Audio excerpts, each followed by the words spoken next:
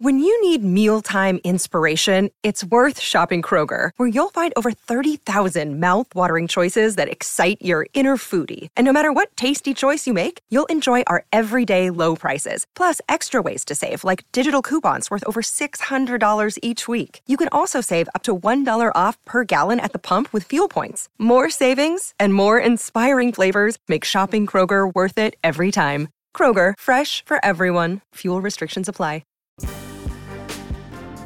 Welcome to the official Tennis.com podcast, featuring professional coach and community leader, Kamau Murray. Welcome to the Tennis.com podcast. I'm your host, Kamau Murray, and we have got a treat. We have got one of the all-time greats, if not the all-time great. Somebody that likes to hide in the background and let her players do the talking. She is the coach of UCLA women's team for the last 27 years. Only the third coach to have the position. The second longest tenured coach at UCLA, which is a great milestone for a female head coach at a big-time school. All-time leader in victories, and an NCAA champion in 2008 and 2014. And I feel like I was there in 2014 because we were practicing at your facility. But we've got Stella Sampras on the show. Stella, thank you for taking the time to come on. You're welcome, and thank you for having me. I'm happy to be here. And thank you for all those acknowledgments. It's been a great ride. So when you think of your last name, right, only a first name like Stella could overshadow it. I mean, like, I don't think anybody calls you Stella Sampras. They just call you Stella.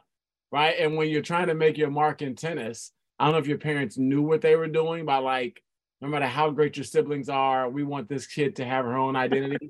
They gave you the best name in the world to overshadow a last name like Sampras. So think of you as Stella Sampras. I'm like, oh, have you talked to Stella? Right.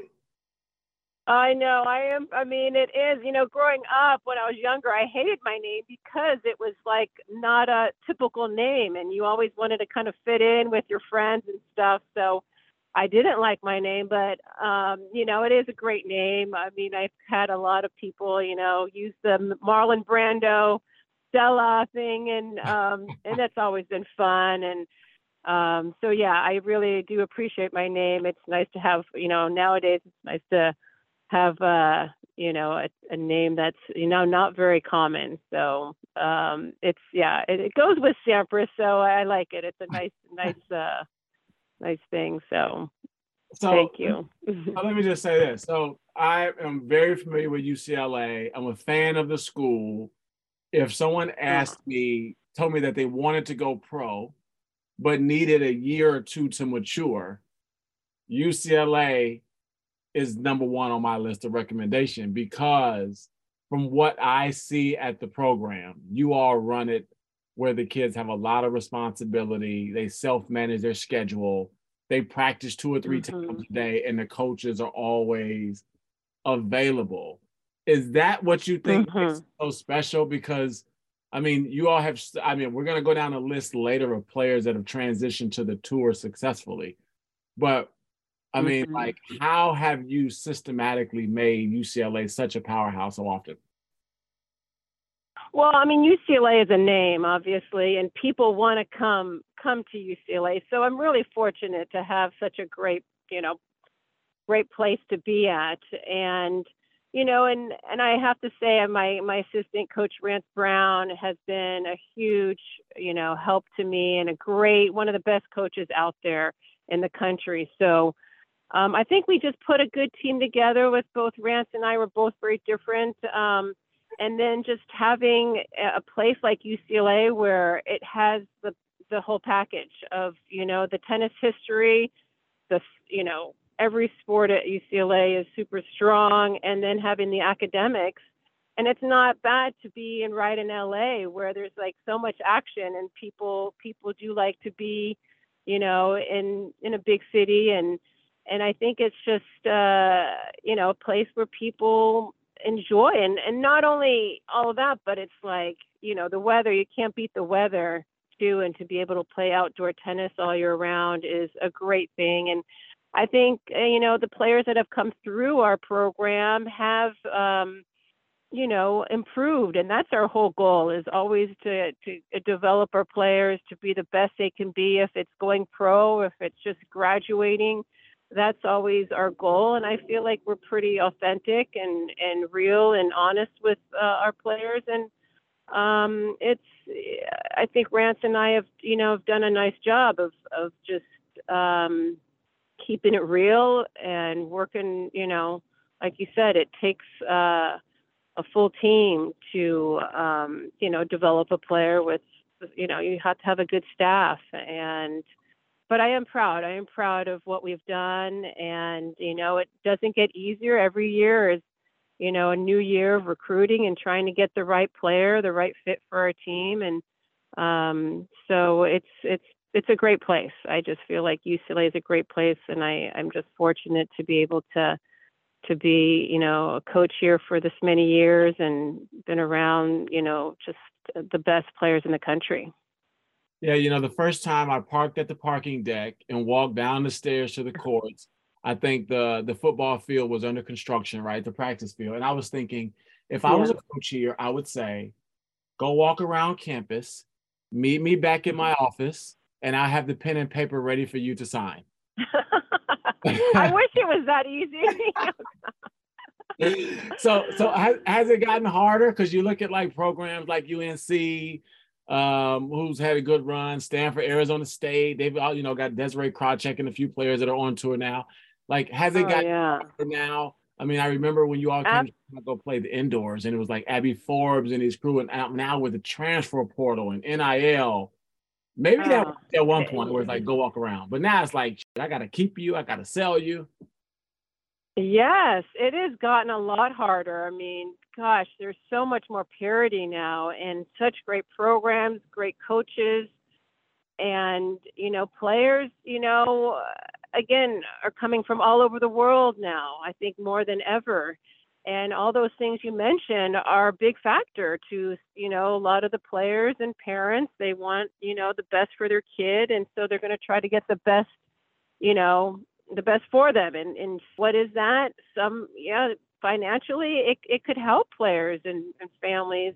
So you really need to know your recruit and try to compete with all these other schools that, may have more things.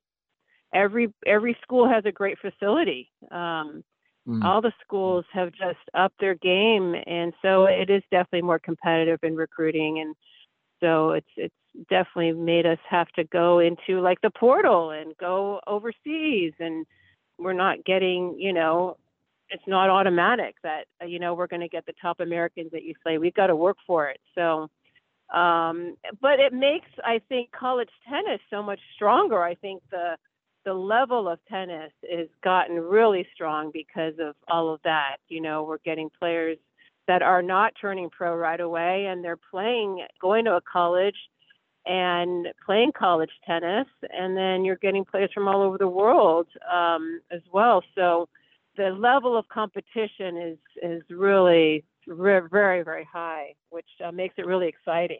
And I think it's good for college tennis to have so much parity. Like, you've got schools from all over the country doing well, and there's a lot of movement. So I think it's tougher, but I think it's good for the game.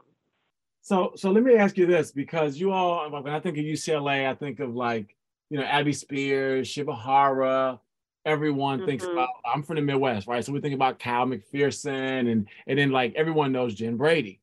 So when do you advise players to move on, right? Because I think when Jen Brady was there, I don't think she played one for you, right?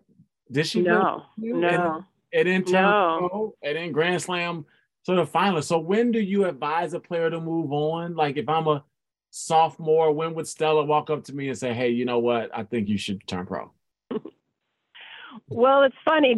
Jenny Brady was a different, she's a phenomenon. Like, we knew our first day of practice with her, this person's not going to stay for 4 years, just by the way she hit the ball. I mean, she was going to be a pro. And with Jenny, she came in and we had Robin Anderson, our number one player, playing for us. So she came in with a very strong team with Robin and Chanel Van Wyn and Kyle McPhillips, like you said. And so she played 2 and 3 for us. Her first year she played 2, and she just said, I don't care where I play. I just want to play the right way. And I have so much respect for her with that kind of mindset, that the number didn't matter. She just wanted to improve and continue to develop. And I was just so pleased to hear that. And I tell that all the time to my current team and my, freshmen that come in, because I think it made a huge difference with her and just the way she went about with her tennis. And, by her second year, she was, she played a lot of pro tournaments, and you could tell that her game was just getting bigger and bigger. And she was very upfront with us as well, like that she wanted to be a pro and turn pro. And after that first year, she took the fall off and then did really well. I think she made it up to like 250. And we knew that was going to be her last year with us. So, it's just a team effort. We talked to their coaches, and for me, it's like, as long as they're upfront with us and they let us know that this is where they're thinking and what they want to do, we're fine with it. We want them out there to succeed. And obviously we do give our input, but if they have the finances and they have a good team around them, you never know. I never want to hold back a player to turn pro. If they have, a good team around them and we feel like they'll be successful, then we're all for it. We want Bruins out there on the pro tour and doing well. So, but I would have to say, Jenny Brady was just, we knew she was going to be special out there, and she was all about her tennis, and we were very, very fortunate to have her. And it was really neat to see her runs. And I know she'll be coming back and get back to where she was when she got injured. So, she was awesome. Explain that to us, because one of the things I think when you think about like football and basketball, you don't see many of them taking the fall off. Can you explain that to the listeners in terms of tennis, maybe taking the fall off to travel, but then coming back in the spring, right, when there's like the dual match season and your scholarship is still waiting for you? Right. And a lot of times, I think freshmen should go the full year. And then if they've made some jumps and they want to build up their points, the fall is mainly individual. It's all individual tournaments. So they can either play the college tournaments and pro, because we also do take players to play some pro tournaments as well. But some of them want to do it more full time without school. So they can take the fall off and then come back in January when the season starts, and then play the season out. And again, sometimes they just kind of get a good feel of where they're at as far as score and the points. And if they want to, that could be their last year, they come back and play, the following fall, or take they have to just make sure that they keep up with their credits. So if they do take another fall off, they need to take some classes either during the summer or maybe even during the fall and take them online, so you just keep up with your credits. It is common with a lot of players that want to, play professional and want to build up their points. Got it. So they have to catch up the next summer. So if I take the fall off, I come back in the spring, I need to catch up before next fall. I can't just add another semester after my 4 years is up.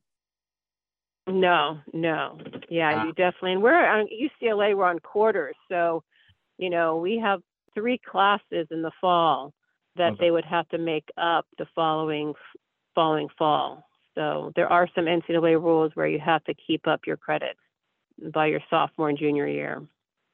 Okay. So another question is, we talked about when you would advise a player to leave, like when they've shown signs that they are ready and can compete. When do you stop recruiting a player? Because obviously, like if I'm a college coach and I have a player that's top 50 ITF and they're undecided on whether or not they're going to turn pro or go to college, maybe they're waiting until they see how they do after junior Wimbledon. Like when do you stop recruiting a player before you lose a really good recruit waiting on maybe somebody that's top 20 in the world and undecided on college or not? That's a tough question. And there have been times where it's worked out for us, and then there have been times where it didn't work out for us, where we're like all of a sudden counted on a player that would come to UCLA, like Caroline Dolahide. We recruited her up until probably the summer before, but she was very upfront with us. If she got to a certain point, she was going to go pro. So it was looking like it was going to go that way. So we kind of got prepared to make sure we had someone a backup to take that spot. But, you have to just kind of follow and communicate with the recruit and the family and just make sure that, we're all on the same page and just so we know. But I mean, yeah, nowadays, if that happens, then, there might be times when, okay, I couldn't sign anyone for the fall, but then I can get someone in January. So there are some things that you can do to just kind of catch up if, all of a sudden this player turned pro and you weren't expecting it. There's not a certain, I would say there's not a certain time frame. I would just make sure that you just know, what you got, what your backups are. And of course you don't want to lose a good backup. So you kind of have to make decisions. And sometimes you make the right one or the wrong one. It's just sometimes a matter of a little luck there. But I think if you communicate with the recruit and the family, just at least all the information, and then you just can make a good decision of like what you want to do. Either hold off and wait on the recruit, or just say, well, we need a decision right now, and then they can move on, and then we move on. But there's been so many different situations like that, and they're all very different. There's no like one way to do it, I would say. It's just you always want to try to get the best person in the program, and it works out sometimes and sometimes it doesn't. I remember Delana Hewitt was another one that was like on the fence on whether or not to come. Name a player that you were like, damn, if this player didn't go pro and came to us for a year, we would have won a national championship that year. Oh boy. Well, Caroline Dolahide would have been a great one. I don't know if we would have won, but she's amazing. There have been a few that we, Reese Brentmeyer, we recruited to the end, and she chose North Carolina. We were right in there, but who else? Oh gosh, we go back to Alexandra Stevenson. We went back there. She would have come to UCLA if she didn't turn pro. Oh, We've had quite a few that would have come here if they didn't turn pro. Boy, it's been a while back, but those are a few.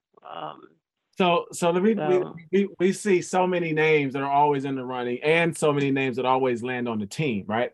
How, from a lineup standpoint, right? Like, if you look at it and say, okay, Denny Brady is playing 2 and number 3. How do you decide, right? Because is it a challenge? Like, when I was in college, we played challenge ladder every week for our spots. And in some weeks, the coach is just like, no, you're playing here because I don't trust you here.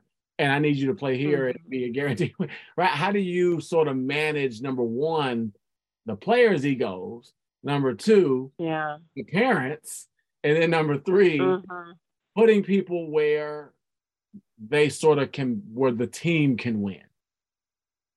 Right.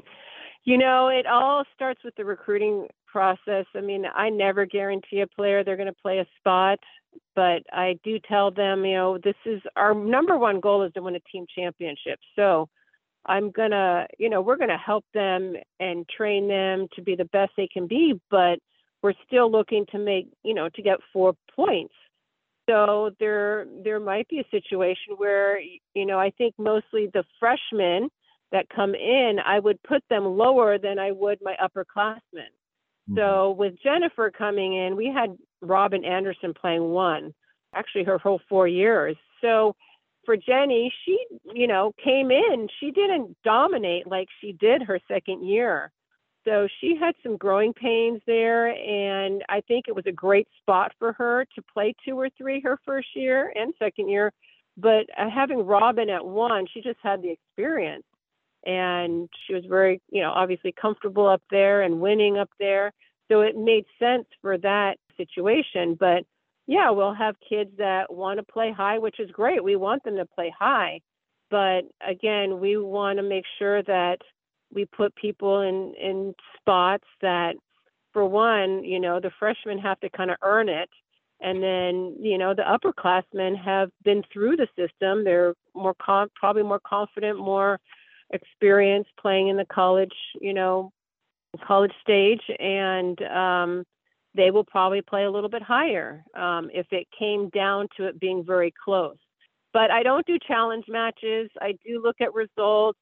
I look at everything. And it's just communicating, making sure the players know kind of where they stand and being really honest with them, even though it could be, not what they want to hear. I think that's been the best way for me, because I never want to lead players on. I want them to know where they're at, and they're at UCLA. So it's going to be very competitive. And I think that that's where the players are the best, is when we do have a competitive team, and they are competitive, with each other, but in a healthy way. Like they're going to make each other better by being competitive.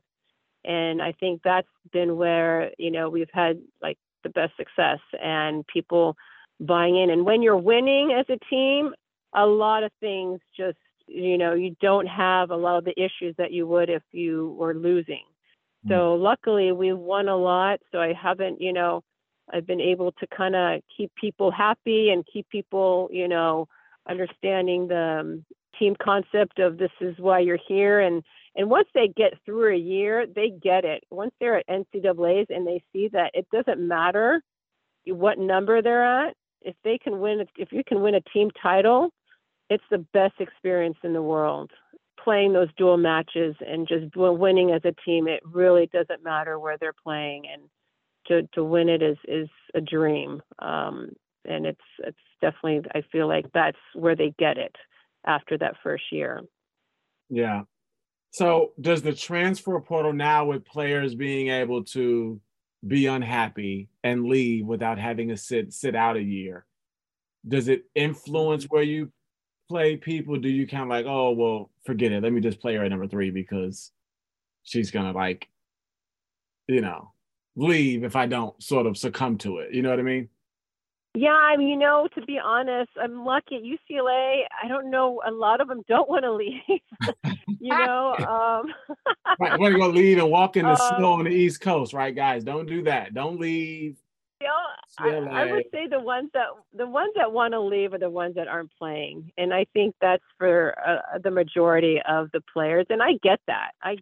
They want to play in the lineup. If they're playing 7-8 on the bench, then I can see like there might be another place where they could play higher and more, more consistent in the lineup. But yeah, I mean, we've been fortunate that we've had, I want to say like our graduation rate's great. Like I think, not that I do anything, I think it's just trying to keep the players, not necessarily happy, but just like understand where they're at. They're appreciate where they're at. And I think once they understand that, I think they'll either stay, or if they're not playing, I think they'll just transfer. And I would encourage that. If I don't think they're going to play, the next 2 or 3 years, then I would say it might be a better place to go somewhere else. So it's a great thing that they could, get into to see and could be a better fit for them, at another place. I mean, we've definitely had players transfer in the past, and, it's just sometimes it is not a good fit with the way they see things. The way I see things are different. Then I think it's good for them to move on, go somewhere else where they feel they're going to be happier.